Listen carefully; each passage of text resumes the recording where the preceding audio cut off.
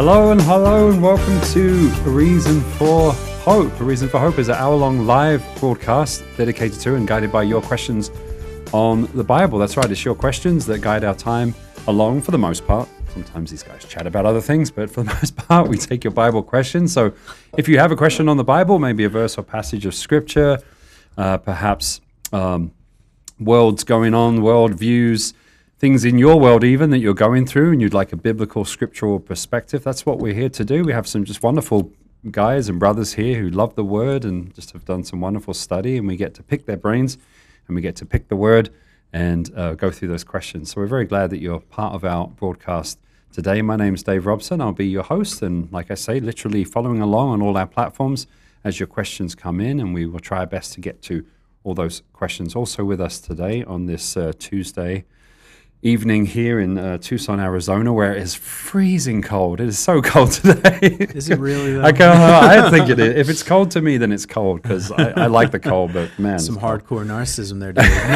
And I'm British. I mean, I'm used to some cold weather, but man, it is chilly. Anyway, Pastor Sean Richards, how are you doing today? It's good to see you. Traumatized by the research I had to do leading up to the broadcast, but apart from that. Oh, really? Yeah, we have a question hard to get to. Is that what you're referring to? That's very interesting. Cool. Well, we look forward to hearing that. All the questions are interesting, Dave. No.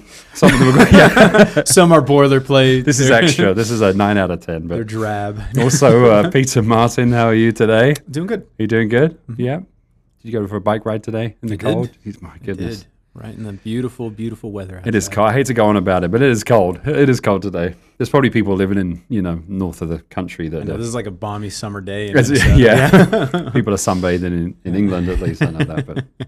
But well, there are several ways you can be part of our broadcast. It's good to know the options in case something goes wrong technically on one of the platforms. Some of them, like Facebook and YouTube, are out of our control sometimes, but we have a website you can fall back on as well, and we always recommend that you do that. As I mentioned, A Reason for Hope is a live broadcast, an hour long, Monday through Friday, 5 to 6 p.m. Mountain Standard Time. That's right, boys? Mountain Standard? Is that where we're at? Yeah. I think so. So. It shifts depending on the the time of year. Yeah. It's so cold, I can't tell. We're in Alaska. No. So you can join us, week long. If you're listening to us on Reach Radio or radio affiliate, you are listening to our last show pre-recorded. So you're kind of like a day behind there, so to speak. But all our other platforms that I'm going to tell you about are live as can be. Calvary Christian Fellowship is our website. A Reason for Hope is a ministry of Calvary Christian Fellowship, so keep that in mind when you're trying to find us. And also I mentioned, if you're looking for somewhere to fellowship and you're in the Tucson, Arizona area, we'd love to have you come visit, check us out. But we have no interest in poaching you from another church. Stay put and do your thing. But anyway, calvarychristianfellowship.com is the website there. If you follow that Watch Live tab, it will take you to our live page. When we're offline, you'll see a countdown to our next show, and you'll see a schedule of all the events, not only A Reason for Hope, but our services here at Calvary Christian Fellowship. But as we're live, you will see a live video. You'll see a chat function where you can put a username in and then join the chat right there. It's pretty cool. The direct link is ccftucson.online.church. Or again, just follow that link from our website. On Facebook, Calvary Christian Fellowship of Tucson, search for that. You'll see the picture there of a handsome senior pastor, Scott Richards, and that's where we're at live, or facebook.com/ccftucson. We have a app for your mobile device, whether it's iPhone or oh my gosh, Android. I always forget that word. Because I'm such an iPhone. Because you're so addicted to Apple. I am such an Apple person. I need to write it down somewhere because I often forget. But if you go to your App Store and look for Calvary Christian Fellowship of Tucson, you'll see that logo there. It's the Calvary Chapel dove on the red background. And you can download that on your iPad or your mobile phone. But also on Roku and Apple TV, if you have those TV devices, you can watch us on your big screen as well. And who wouldn't want to blow us up in high def? That's scary. That's a scary thought. On YouTube, we're at A Reason for Hope. That is the name of the channel there, A Reason for Hope. Technically, it's at A Reason for Hope 546. But once again, just search in the search bar, and you will find us. You'll see that picture of Scott and Sean there in Israel. That's how you know you're in the right place. Because I think there's a couple of channels called A Reason for Hope.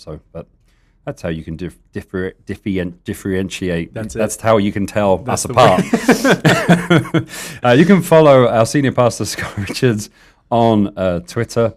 His handle is at ScottR4H. He posts highlights from the show, and like commentary on like world events, like news events and prophetic things and things like that. So it's very interesting if you want to follow along. It's a good way of kind of being up to date on what's going on in the world, especially Israel and those kind of things. And last but not least, our email address is questionsforhope@gmail.com. Questions for Hope spelled out at gmail.com. Again, if you're listening on the radio, you can send your questions there. We do get to those on the show as well, and we'll even try and give priority to those if you send those in. And consider joining us on one of our live platforms if you are a radio listener, when you can do so safely. Whew. So with all that being said, Peter, would you like to pray before we go any further into the show? Yes, I would, Dave. Let's do it. Great. Dear God, thank you so much that we have the opportunity to be here, that we have the opportunity to get into your word and to field these questions. And we pray that both myself, Sean, and Dave, we would be able to answer these questions in a way that honors your word and truth, that all those listening or participating in the show would be blessed, not by our insight or wisdom, but by yours, Lord. So we're thankful for you. We trust you, and in your name, amen. Amen. Thank you. Well, Tuesday, you guys usually do a bit of an apologetic spot. Is there something on your hearts and minds to share today? Oh, yeah. Always. Oh, yes. Glad you asked. Yeah. Thanks for that layup there, Dave. But so during our segment on Thursdays, we've been going through books that me and Sean think would be edifying and good for you guys to check out and read on your own time. And we've talked about C.S. Lewis and his book, Mere Christianity, and we are now talking about J.R.R. Tolkien. So if you guys aren't tuning in for that, you could always find those segments on YouTube, or you could also listen to those live when we tackle them. But there's an interesting factor about Tolkien and Lewis that some people don't know. They were actually really good friends, and Tolkien was instrumental in bringing C.S. Lewis to faith in Christ. I didn't know that. That's awesome. See? Not a lot of people know. There you go. Great. But at any rate, so they would send each other their works and allow them to edit each other's whatever books they happened to be writing at the time and give them positive feedback. So apparently, there is a segment within Mere Christianity that talks about the Christian ideal of marriage, and specifically how society should implement those ideals in a positive manner, that Tolkien wrote a rebuttal to. So he actually disagreed with what C.S. Lewis said. He wrote a rebuttal to what Lewis said, but he never sent it. So we're not really sure if maybe he didn't like his argumentation, or maybe he didn't want to cause waves in his relationship with C.S. Lewis, or maybe he just personally talked to him about it. We're not actually positive about what happened, but someone found this paper in one of J.R.R. Tolkien's libraries after they were kind of cleaning out his stuff after he passed. And so I thought it would be really interesting to bring up, because as the so-called Respect for Marriage Act just passed, I think, a month ago, and Congress has brought up this same debate of what should marriage look like when it is implemented by the state. And since Tolkien and Lewis are such behemoth intellects, I think that these are the best articulated versions of either side of the debate. So I'm going to give you what their arguments are, define them, and explain kind of where I stand, and Sean can give kind of where he stands on the issue, and why we believe the way that we do. So the first thing I want to point out is what these guys did not debate about and what they didn't disagree about, similarly to what's going on in Christianity today, or as Dave likes to call it, Christendom. As what the debate was about was not what is the biblical ethic of Christian marriage. That wasn't the debate. And there are many very solid and sound believers on both sides of this debate today. The debate is, given the fact that we don't live in a theocracy, and we don't believe that Jesus intended for the church to set up a theocracy, how are Christians supposed to fight for legislation in their communities that uphold the ideal of marriage without creating a theocratic type of system in which people are excluded from society unless they agree with Christian fundamentals? So that's kind of the simplest way I could put it. So this is the argument of what you would call a more libertarian argument that C.S. Lewis gives us. So again, this is from Mere Christianity. This is from his chapter called Christian Marriage. And this is what he writes.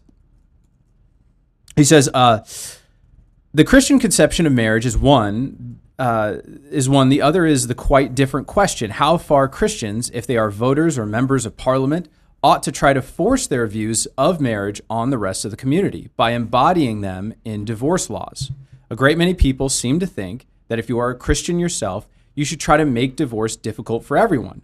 I do not think that. At least I know I should be very angry if the Mohammedans tried to prevent the rest of us from drinking wine. My own view is that the churches should frankly recognize that the majority of British people are not Christians and therefore cannot be expected to live Christian lives. There ought to be two distinct kinds of marriage, one governed by the state with rules enforced on all citizens, the other governed by the church with rules enforced by her on her own members. The distinction ought to be quite sharp so that a man knows which couples are married in a Christian sense and which are not. So the way that's articulated in the modern conversation, the Respect for Marriage Act, is some Christians, some Bible-believing, solid Christians are saying, yes, I don't believe that the church should affirm a homosexual marriage. However, it's okay for the state to have a separate definition of marriage that doesn't line up with the church's. So if the state wants to create a system in which two men can be married, or that someone can have a no-fault divorce, that's okay. The church shouldn't affirm that, but if the state wants to do that, that will help regulate all of the citizens as opposed to simply the Christian ones. So that's C.S. Lewis's argument, and there are many Bible-believing Christians who agree with him to this day. Now, this is Tolkien's response. The foundation, so this is Tolkien speaking, the foundation is that Christian morality is the correct way of running the human machine. Your argument, speaking about Lewis, reduces it merely to a way of perhaps getting extra mileage out of a few selected machines. The horror of the Christians with whom you disagree, the great majority of all practicing Christians at Tolkien's time, I don't think that's true anymore, at legal divorce is in the ultimate analysis precisely that. Horror at seeing good machines ruined by misuse. Tolerations of divorce, if a Christian does tolerate it, is toleration of a human abuse, which requires special local and temporary circumstances to justify, as does the toleration of usury.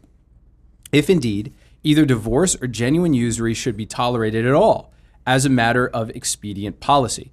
So Tolkien is, again, writing to his friend who's an intellectual, so he didn't feel the need to kind of dumb it down the way that Lewis did. Right. So that one's a little more difficult to understand what he's saying. The argument goes like this. We believe that God is good. He is the representation and the totality of all that it means to be good and moral in this world. What that means is that collated in the Christian law and the Christian morals are not just suggestions of what might be okay for a particular individual. They are universal truths that promote happiness and prosperity for all. So what he's saying is, if the Bible prescribes a particular view of marriage, it's not just something you have to be Christian in order to enjoy. And it's not something that you have to be, that if you're a non-Christian, won't be detrimental to you, right? So when the Bible says thou shalt not murder, if we say, well, you know, I don't really want to enforce that on everybody. I'm using an extreme example here, by the way. I'm not trying to straw man Lewis. But, you know, the Bible says thou shalt not murder. If I'm going to say, well, I don't want to put my biblical ethics on someone who's not a believer, so I'm going to allow that for the majority of society, but the church shouldn't allow it within its own institution. The problem with that is that if I allow murder within my society to be legalized, then what I've done is I've allowed for something that will promote societal decay, right? This is something that God has prescribed, not just for Christians, but for human flourishing. And to deny it would actually to deny society from flourishing in the way that God intended. So it's right and good for Christians to promote Christian morality within a society, whether or not their society agrees with the premise of Christian morality, being that God is underneath it. And that's Tolkien's argument. I don't really care if people agree with the premises of Christian theology. Christian morality will benefit them. And if we deny them this, if we're like, hey, just figure it out on your own, we have this divine revelation of what's going to make you happy in marriage, but we're not going to tell you because you should just figure it out on your own, right? That kind of natural theology, he said, is detrimental. And he argues, essentially, because Lewis mentions this in Mere Christianity, he likens divorce to amputating a limb. He's like, this is a traumatic event. It's not something that is to be taken lightly, right? If you think it's that traumatic, that's not a very moral thing to allow people to stumble in the dark who don't know better and to basically contribute to that kind of corruption within their societies. So on one token, just to sum up these points, and I'll pass it over to Sean. On one token, you have, again, Lewis saying, yes, Christian morality is good. Yes, it's universal. However, there are limitations to which Christian morals and ethics are reasonable to put on people. And he argued that Christian sexual ethics is not reasonable to impose upon society writ large. It's just not. People who don't have knowledge of the true and living God, who are not transformed by the indwelling of the Spirit, don't have the capacity to follow Christian morality when it pertains to marriage, so we shouldn't enforce it. So it'd be kind of like, should we enforce people to go to church? Should we enforce people to tithe? Should we enforce people, to pray? Even though we believe these are really beneficial things, we wouldn't enforce it. Tolkien is looking at it and saying, no, Christian marriage is not in the same category of, say, enforcement of prayer or tithing or something like that. It's in the same category of like, thou shalt not murder. It's something that's just good for all peoples in all time. And people can, through societal strictures, be elevated to this way of living, and it would benefit them. So we should fight for it in a political fashion. Doesn't mean we'll always win, and doesn't mean it's the end of the world if we lose. It just means that we ought to fight for it because it would benefit society as a whole. All right, so I hope that makes sense. Now let me pass it over to Sean and just say, what's kind of the biblical underpinning for what they're talking about, and how do we understand it in our day? Yeah, when it comes to us understanding where both of these great thinkers are coming from, the hardest part of the conversation is that neither of them are wrong. Right. And so if we're going to say which side we stand on, we should at least know what did they get right and what's being left out of the equation, because obviously these are two different people and both using more than one brain cell. Obviously, on the C.S. Lewis end of things, he would have most prominently, although not exclusively, 1 Corinthians 5 in mind when he's talking about there being an expectation of ethics for the church and an expectation of behavior for those who don't yet know Jesus. We oftentimes summarize it on the broadcast in saying, I shouldn't expect somebody who doesn't know Jesus to act like it. This is the passage. 1 Corinthians 5 and verse 9, I wrote to you in my epistle not to keep company with sexually immoral people, yet I certainly did not mean with the sexually immoral people of this world, or with the covetous, or extortioners, or idolaters, since then you would need to go out of the world. Then goes on to say, but now I have written to you not to keep company with anyone named a brother. So not just referring to a like community, not just even referring to a family. These are those who share the same fatherhood of Christ through the Son, a fellow Christian.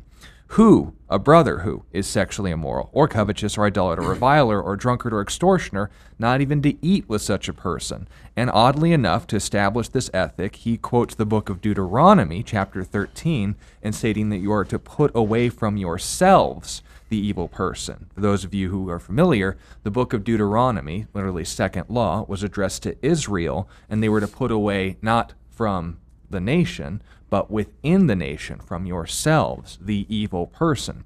They applied the laws to the citizens. If you were a foreigner, you could enter into Israel, and they weren't to oppress you because they were foreigners in Egypt. That's also in the same book, by the way. But the point of emphasis continues on that foundation. Is this, in fact, what we're talking about? C.S. Lewis, in applying marriage, isn't necessarily arguing like Tolkien for the ideal. He's falling back on, let's make sure we define our terms, not just between marriage and whatever the world is calling it today, whatever our country is calling it today, but also the difference between us and the non-believer. People who need the gospel in a proper marriage are still going to hell. Yeah. And he wants to make that distinct. The same thing should be taken to mind when we do this as well. So when it comes to C.S. Lewis's point's greatest strength, and this is again to be brief so we can get to your questions, he's mitigating damage and preventing the possibility of the consequences we're seeing in the United States today. Right. Because when we ask the question, and he gave the example of what happens if the shoe is on the other foot? Right. What if another religious institution with other than ideal values takes the same power but applies the same laws? Suddenly, prayer is enforced under Sharia 5 times a day. Right. Suddenly, diets are enforced. Or even under prayer rejected, restricted in public places. Go to the Dome of the Rock and let me know how inclusive they are.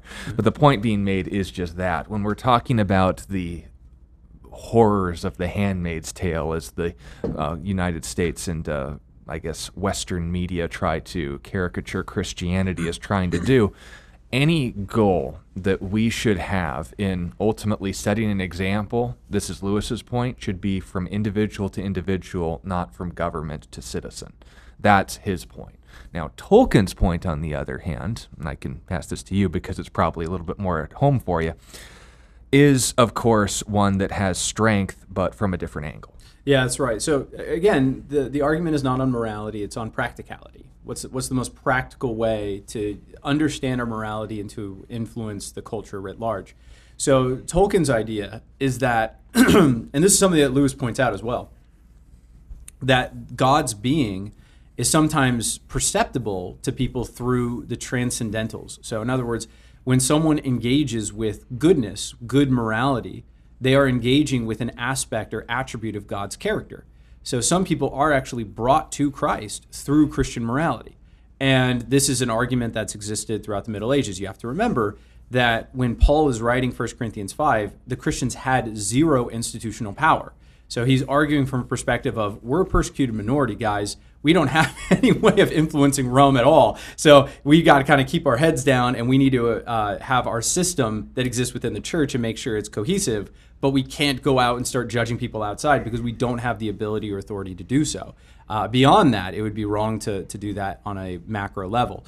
This topic really doesn't come out in Christian writing until Augustine in the 400s, when Christianity becomes legal, and he starts arguing from this perspective when it comes to Christian morality. And then in the Middle Ages, they really take off.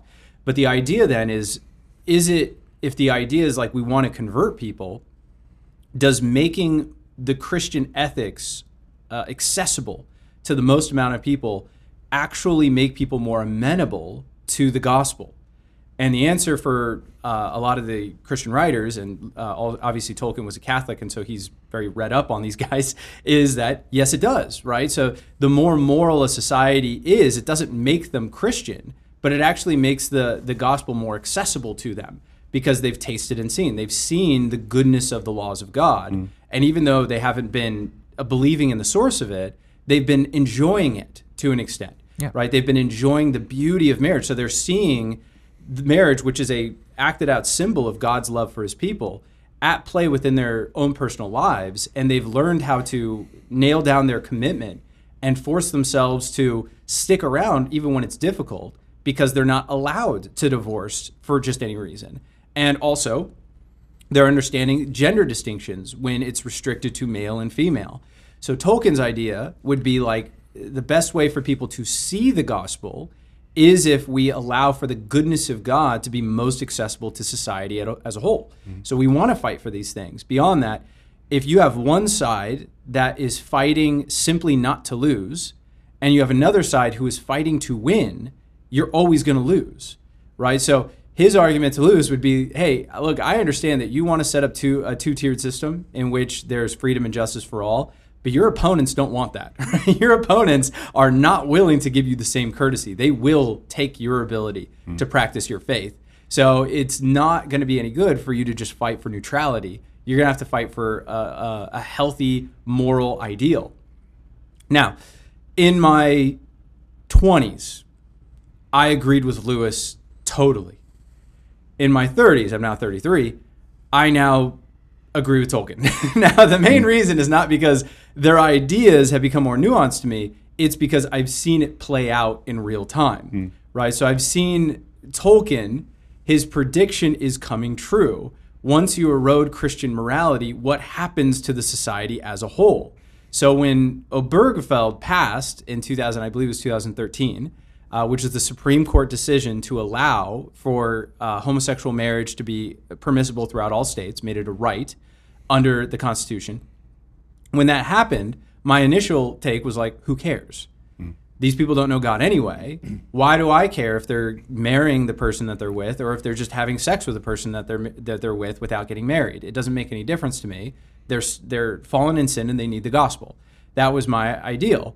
So I agreed very much with Lewis. However, during the last 10 years, I've seen what's happened to our society. That one movement of that barrier has had really severe ramifications, in how people view gender distinction and how people view marriage as a whole, right? So when you see the effects of passing something like that, it makes you look at Tolkien and say, I think you were more right.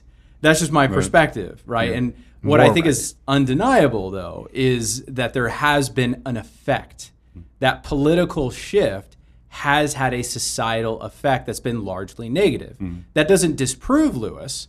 It just means that there is an effect to politics. Those do have consequences. You can't say like, well, politics never affected morality. Actually, it does, and we've seen it happen. And that wasn't Lewis's point, by the way. Probably if Lewis was alive today, I don't know if he would reevaluate his point. I'm gonna steel man as much as I can. He would probably say, yeah, but that was baked into my calculations. I accept that it does have a societal effect, but I think the preservation of individual liberty is worth that sacrifice.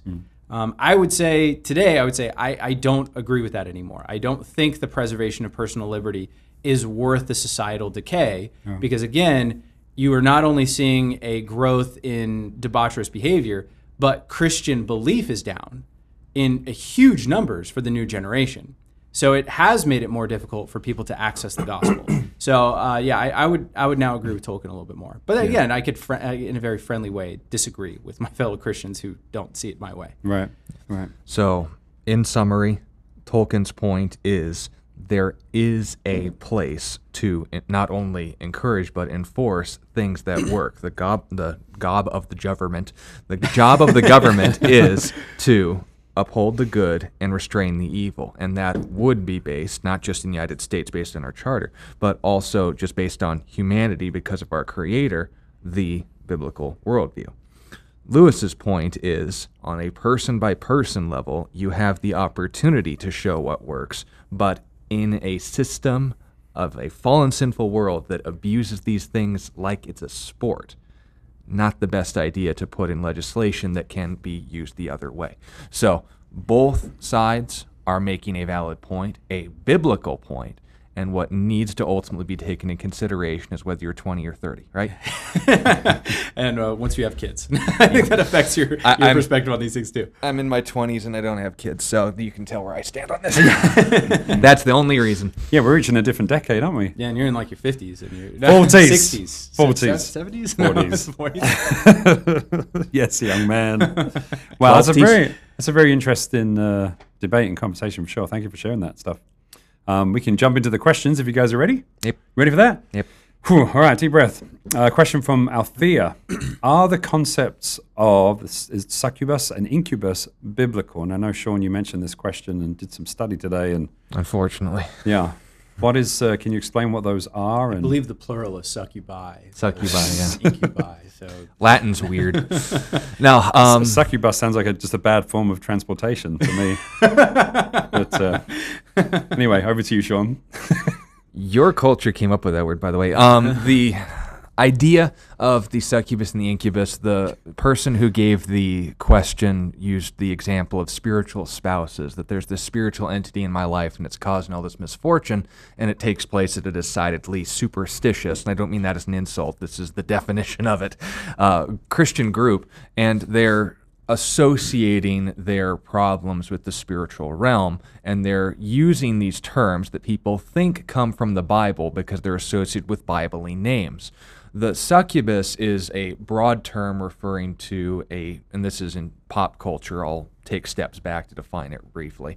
The succubus in modern day culture is just referring to a female demon. That's usually how it's portrayed. An incubus, same thing, but a dude. I guess that's hate speech in most countries, but you get the point. So portraying demonic entities, spiritual entities, non-physical entities as gendered. First strike. And you'll just set that aside for a moment. We'll explain why biblically in a moment.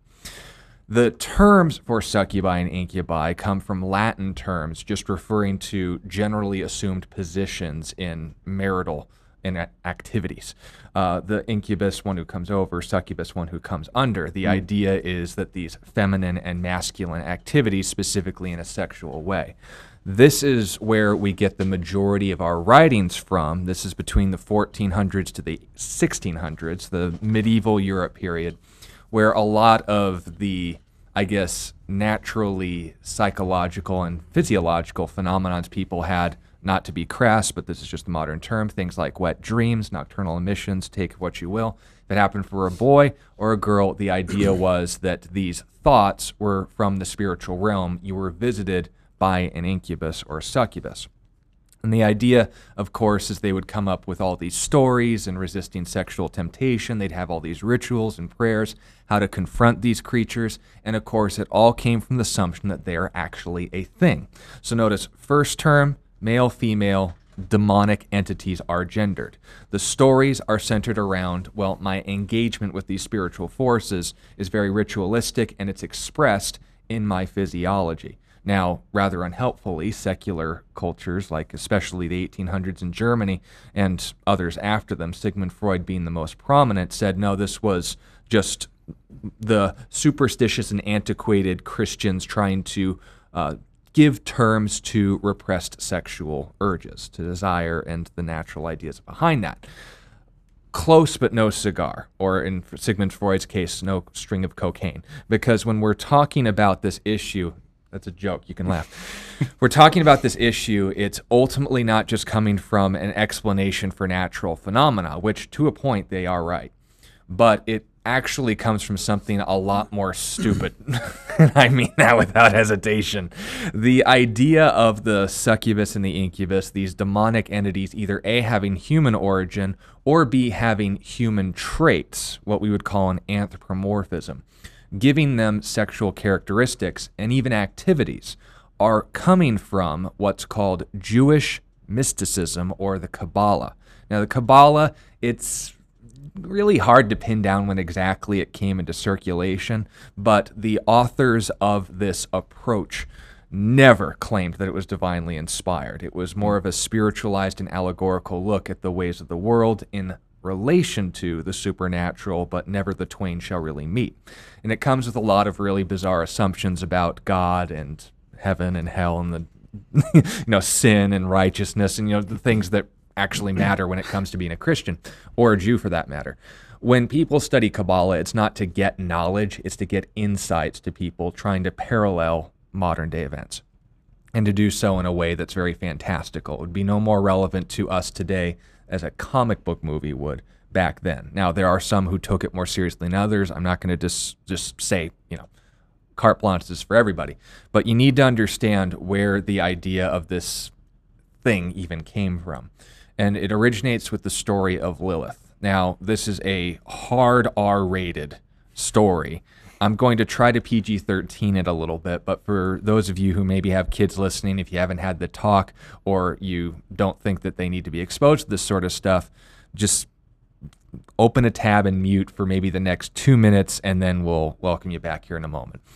Ready? All right. The story of Lilith was essentially a situation where apparently God created a prototype for Eve. There was a pre-Eve before the mother of all living, Adam's actual wife. And the crux of the story is essentially that Lilith did not like the sexual positions that Adam was trying to have with her and that God commanded Adam to have with her. And she, not liking this, essentially rebelled, and how it's portrayed varies, but she ultimately became a demon and one of the consorts of the half-human, half-demon offspring of hell known as Samael, who was produced as a result of David going at a demon as a succubus, take whatever you want, in the same way. So the idea is from a very bizarre situation that was a rabbinic point about girls willing to submit to certain traditional positions in bed. That's the origin of this whole idea of a succubus and also incubus later on, to note this demonic interaction. Now, is it true biblically that there was a human being created before Eve, but after Adam? And the answer is no. In Genesis chapter 2, we're given a very explicit statement that man and woman, Ish and Isha, were created in the garden, and God told them to be fruitful and multiply. The same kind of logic we need to address and answer people with this, the same kind of tactics you have to take for people who propose a gap theory. Well, there has to be this demonic entity. But because how else do you get female demons? Where are all these entities being birthed from, and so forth? It comes from an assumption of a tradition, of a fanciful story, now portrayed in popular media because someone wanted to make a weird point that wasn't appropriate for kids. And the point being made is just that. When we're talking about the idea of, and this is the overlying assumption, the first strike that we mentioned, are demons, or angels for that matter, sexual creatures? And the answer is a hard no. In the Gospel of Matthew, Jesus was addressed about a debunking question that the Sadducees had concerning there even being an afterlife, a resurrection. And they said, okay, so you got the Levirate law. If a guy dies and his wife doesn't bear him any offspring, the brother marries the girl to produce an offspring in his name because you wanted to keep the family line going. Girl has 7 husbands, doesn't have one child. The resurrection happens, whose wife is she? Because they all tried to have kids with her. And apart from the obvious question, what was she feeding them? Jesus says, you don't know the scriptures, nor the power of God, nor the resurrection. Because in the resurrection, what? They are neither marrying nor given in marriage, but are like the angels. Now, the question is, and this is where the bad teachers would try to make the inference, that says angels, not demons. Well, let's take a step back and ask, what's the structure of the point? Angels and demons, what is the sole difference between the two? Their relationship with God, not their genus. There's not a separate type of creation that's a demon, that God created evil spirits and good spirits. The spirit, the messenger, literally the angel, differs between being an adversary, a demon, and a just plain old messenger, an angel, based on whether it lines up with God's word. So, if they neither marry nor are given in marriage, and we're even going to assume that angel means elect angel, righteous angel, are they going to engage in reproductive activities, first of all, without reproductive appendages, non-physical beings having physical attributes? Already a problem, already a stretch. But also note, are they going to pursue that in a way that God doesn't approve of if they're righteous? Now, people say, well, see, that's what makes it a sin. On the assumption that this is even happening, on the assumption that these spiritual entities take on physical attributes and purposes that are only prescribed to purely physical creatures in Genesis 2 through 3, or 1 through 2, rather. 3 is where things went wrong. So the point being made is just that. When we're talking about these spiritual spouses, I appreciate the fact that you want to have your eye on the sky. That's the best bridge I can put off to you. But if on the other hand, you're going to actually look into where the assumptions of these came from, it came from a source that no way claimed to be the authority of the Bible. That didn't come from revelation from God, but the speculation, or rather the perverted machinations of a man. And when we can verify that from the source itself, not inferring it because I don't like Christianity, I then say what? That's not only absent from the Bible, thus not biblical, but in direct conflict with plain statements made in the Bible. 2 strikes where only 1 is needed for you to be out. So when you hear about these stories of, oh, I have spiritual spouses, or what about the Nephilim and all this stuff, let's just stick with what we know. When it comes to the idea of the succubus or the incubus, that there are demonic entities exclusively looking to engage in a way that is contrary to Scripture, I not only say that's a false statement because it conflicts with what I know about the supernatural, but for goodness sake, it just sounds silly.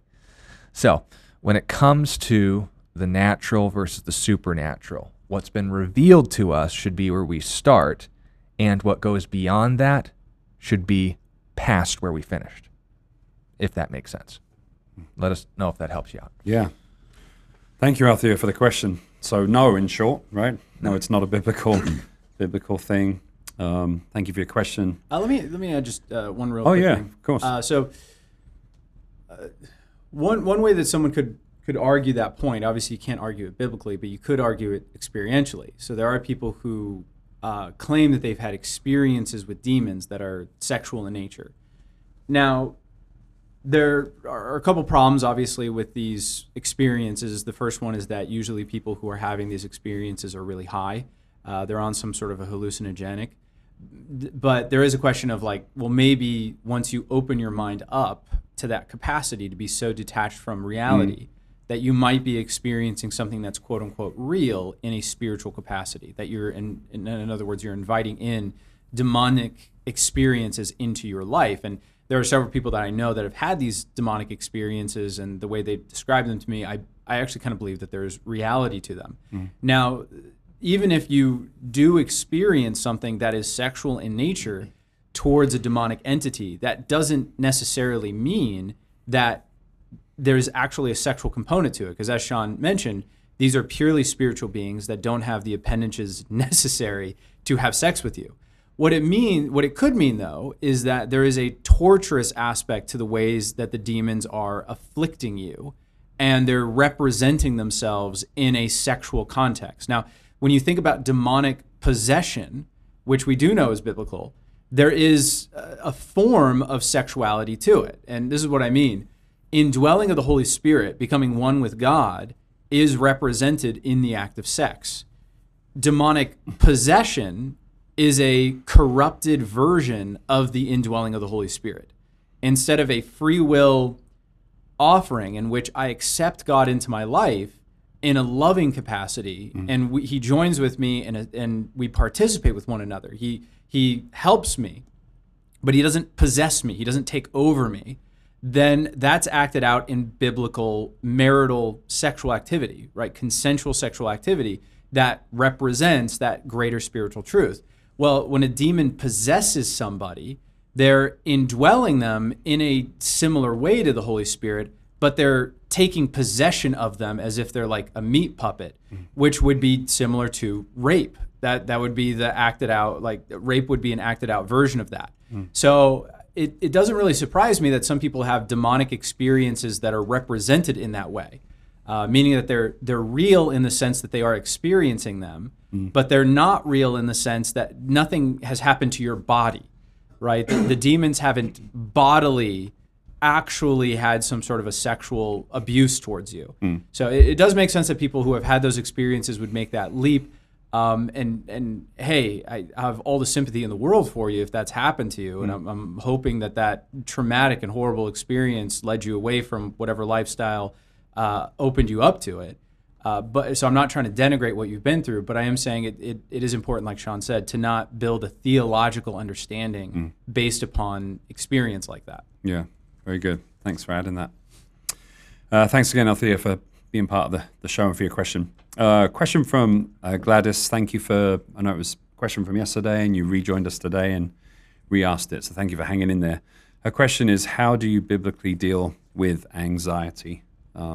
Thoughts today she added to that.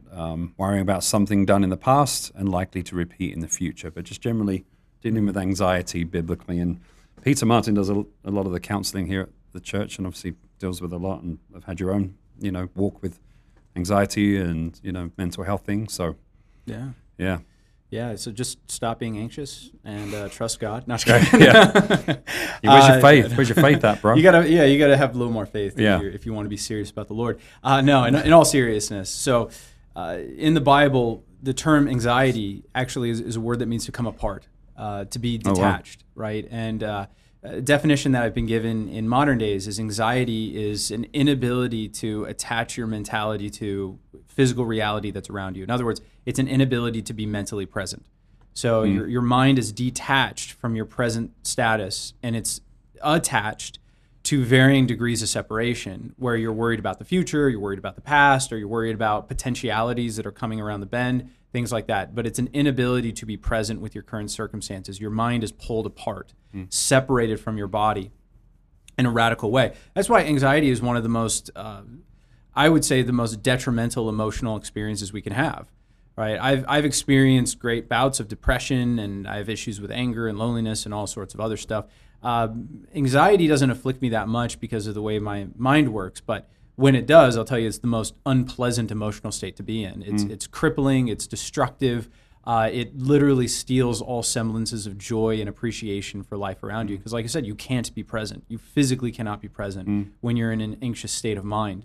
So there are certain passages in the Bible that pastors use kind of as blunt instruments to suggest that someone who has anxiety is walking in a sinful mentality and they ought to just stop. That's why I kind of started with that joke. little tongue-in-cheek, but unfortunately it's given as serious advice sometimes in the church. Yeah. So one would be in 2 Timothy chapter 1, verse 7, where Paul says, God has not given us a spirit of fear, but of power and majesty and of sound mind. So some people would say, like, okay, well, anxiety is not from God. Therefore, if you are in an anxious state of mind, you're not trusting in God. Or in Isaiah, it says, God keeps in perfect peace the man whose mind is stayed on you because he trusts you. So it'd be like, once again, so if you're experiencing anxiety, and peace, by the way, is another word for wholeness. So it's the antithesis to anxiety. Mm-hmm.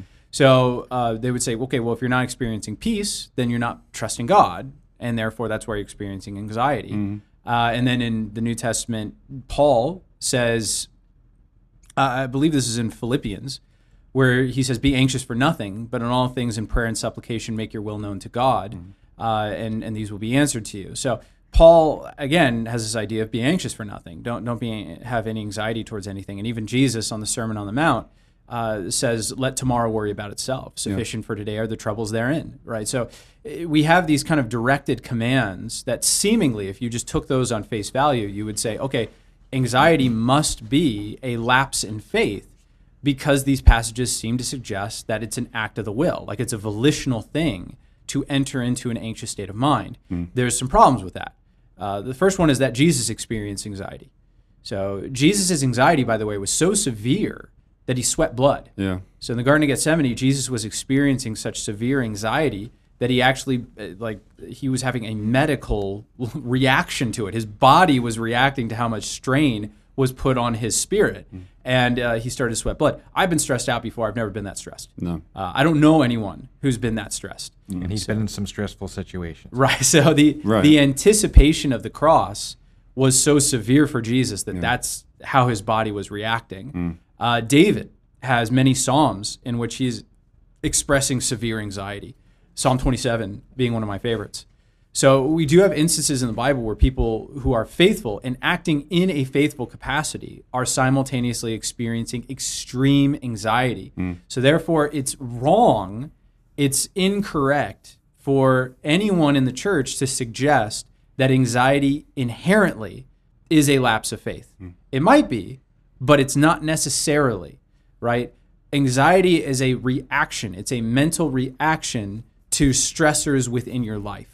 Right? And there are certain biological components, by the way, that can make it easier or harder to deal with. So when it comes to tackling anxiety, the first thing that I like to point out to people is that the Bible is a very holistic view of mental health. In other words, taking care of your body is very important to the mental well-being of the saints. So great example is Elijah when he is undergoing incredible stress, literally fleeing from his life from Jezebel. In 1 Kings 19, an angel appears to him and gives him food and says, eat. Right? You're like, that's kind of interesting. You're like, what? Of all the things God could have done, if an angel showed up to me tomorrow and made me some food, I'd be simultaneously happy and disappointed. I kind of want Turns out you're just hangry. Yeah, it's like could you give me a little more than just this food? Like maybe some advice. But what that tells us is that your body does have an effect on your mind. So when you're neglecting your body, when you're not taking care of your physical needs, your capacity for anxiety goes up, right? I'm a new parent, I'll tell you that's 100% true, right? My capacity for anxiety goes way up when I'm sleep deprived as opposed to when I'm getting a good night's sleep. Your capacity for anxiety goes way up when, say, you are hungry and you're not really taking care of that part of your body, or when the food that you're eating is really toxic and bad for you. If you're eating high saturated fats and sugary foods, right, that's spiking your blood sugar and making you anxious and jittery, or you're downing caffeine like it's going out of style, all these things can contribute to an anxious mind. So the first thing that I suggest to people is take care of your body. Take inventory. What are you eating? What are you drinking? Are you sleeping? If not, why not? Right? Is there something you can do about that? Now, to be fair, people who are in an anxious state of mind tend to spiral. The reason why is because the more anxious you get, the less likely you are to take care of your body. So people who are simple example, people who are anxious tend not to be able to sleep, right? So If you're not sleeping, that spirals you because it makes it worse. So, there are techniques and things that you can learn to make your sleep a little bit more profitable. You may not be able to get 8 hours like everybody, but you can teach yourself how to turn your thoughts down and to be able to get more sleep on a regular basis, whatever your body will allow you to do. So that's the first thing. Take inventory of your body, figure out what you can do practically to help yourself, right? Look at your diet, look at your exercise, right? If you're not exercising, try to exercise. Look at your sleep schedule, look at your caffeine intake. All these things play a role. The next thing that I would tell you to do, so now we're going to get into, now we've talked about the body, let's talk about the mind. The more you isolate and you individualize yourself, the more you'll be stuck in your head and your own thoughts. And that's a detrimental place to be when you have anxiety. So people who isolate themselves and spend large quantities of time alone without any contact with the outside world, it's difficult for them to be present because they're disconnecting from reality. They're not able to be present in conversation, which forces you to be present. They're in a place where they're not thinking about things in a present circumstance. They don't have to ground themselves, and so they're stuck in their own heads. And by the way, technology, there's a reason why one reason why anxiety is on the rise in our country is because of technology. Think about what I said. The definition of anxiety is the inability to be present mentally. What does technology do? It makes it almost impossible to be present, right? Yeah. So even when I'm talking to you, people are talking to me on my phone, people who aren't there. I'm reading news articles from around the world. I'm never present because I'm always disconnected from my present moment by the interruptions of my phone. So one big thing is, what's your technological dependency? How much time? Present broadcast accepted. Yeah, of course. If you're listening to this, you're doing the right thing. Right, you're doing the right thing. But aside from that, carry on. But it's like diet. It's not that eating a donut's wrong in and of itself. It's how much are you eating, right? And are you supplementing that with healthy food? So in the same way, it's not that using social media or technology is wrong, but are you able to be present? Are you always on your phone? Do you have a time where you just put it away and have time with your family and you spend time away from your phone and away from technology, and you're not checking your social media? Part of the reason why people can't sleep at night is because they're on their phones. And the blue light and the basic stimulation of it keeps them awake, right? They can't sleep. So limit your technology use, right? Have times in the day where you put your phone away, where you're not touching it, where you're not looking at it. When you sleep, if you have a problem waking up and looking at your phone, do not sleep in the same room as your phone. Put your phone somewhere else, right? People are like, well, what if someone calls me? All right, how often is someone going to call you needing to get a hold of you at that hour in the night? Right? What really could be happening? So take your phone out of your room, sleep without it. The next thing is, like I said, try to integrate yourself more with people around you, right? Do you have time where you just sit down and talk to people? Do you have coworkers? Do you have friends? Do you have people that you can hang around? Build up local community, build up relationships in which, again, you could get out of yourself and you could be more present in your relationships. That's really, really important. The final thing, so Paul, when he talks about praying, I'll give you two aspects of prayer and I'll pass it over to Sean. So the first one is the serenity prayer. So this falls into Jesus. So remember in Philippians 4, Paul says, be anxious for nothing, but in all things in prayer and supplication, make your will known to God. So he seems to believe that prayer is effective in combating anxiety. And that's what we see in the Psalms. But what kind of prayer is effective in combating anxiety? Is it just asking God directly, or is there something more to it? Now in the Psalms, we see both. We see them praying for God to deal with their anxious heart, Psalm 139, but we also see them doing something meditative in prayer that allows them to calm themselves down. So let's take the serenity prayer for a second, used in AA circles. God grant me the serenity to accept the things that I cannot change, courage to change the things that I can, and the wisdom to know the difference.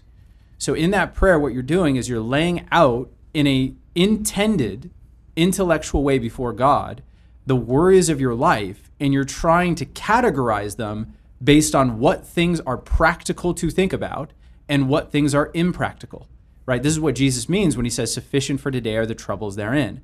There are things that you need to worry about today. Worry is not always a bad emotion. There are things that you need to do today, and anxiety, worry actually spurs you to action, right? But perhaps you're worrying about things that A, haven't happened yet, B, may not even happen, and C, you can't do anything about, right? So you need to, in a meditative way, organize your thoughts and say, what are the things that I'm worried about that I don't need to be worried about? And God grant me the serenity to accept that. Yeah. And then the next thing is, what are the things I'm worried about that I can do something about? There's something practical I could do right now to help with that situation and circumstance. God, give me the courage to confront those things. And then the wisdom to know the difference, right? And so it's not just a mindless prayer. You're thinking through your circumstances and elaborating on them before the Lord. And then another part of prayer is meditative on the person of God. I need to remind myself of God's sovereignty and control and ask God to help me rest in that. So I know I went over a lot in a very small amount of time, but Sean, what else could you add to that? I'll just stick to the Word. Stick to the Word. Yeah. I found that a powerful thing that's helped me is to find someone else to serve. Like someone worse off, so to speak. Yeah. And I think about something I saw with Jesus on the cross. He continued to minister to other people, even hanging on the cross. I mean, he forgave the thief. He cried out to the Father to forgive. He made sure his mother had housing. Made sure his mother was taken care of in the hands of John, right? Like even in the midst of being crucified. Absolutely. Because what we found, even in modern days, we found that self-consciousness is tied heavily to anxiety. Yeah, so the more self-conscious you are, the more anxiety you have, actually. Right. So to go and find someone you can serve, it gets, like you said, even talking to someone, go beyond that to serving them, taking your focus off of yourself. I found that to be hugely effective. There's been, I think of one man, an elderly man who, when I get into that kind of state, I give him a call or a visit or something, or a hospital visit even. It's amazing how that just takes you out of yourself. But Absolutely. One caveat I'll put on that, because obviously it's amazing advice. The only caveat I put on that is some people have a very codependent personality trait, and therefore they have a tendency to neglect their needs in service of others. So in other words, they neglect their own needs in order to overserve people. And so they're so obsessive about meeting the needs of others that they never actually take care of themselves, and they actually spur their anxiety on further. So there has to be a balance of, the people on the narcissistic side and self-conscious side, they're serving themselves so much, and that's why they're anxious. The codependent people are serving other people so much that they're never taking care of their own needs, and therefore everything's a crisis. Wow. Right? So that balance is very important. Yeah, that's a great point. Thanks for sharing that too. Thank you, Gladys, for that question. Yes. Thank you for joining us today. We're out of time. Can't believe it. We didn't get through that many questions, but join us again tomorrow, same time, same places, and we will get to more of your questions on the Bible. Thank you for joining us here on Reason for Hope. God bless you guys tonight. You've been listening to A Reason for Hope. Thank you again for joining us as we continue our journey through God's Word, one question of the heart at a time. Until we meet again, we would love to connect with you. You can text or email your questions to questionsforhope@gmail.com. You can also find out more about our ministry at calvarychristianfellowship.com. And be sure to join us next time on A Reason for Hope. A Reason for Hope is an outreach ministry of Calvary Christian Fellowship in Tucson, Arizona.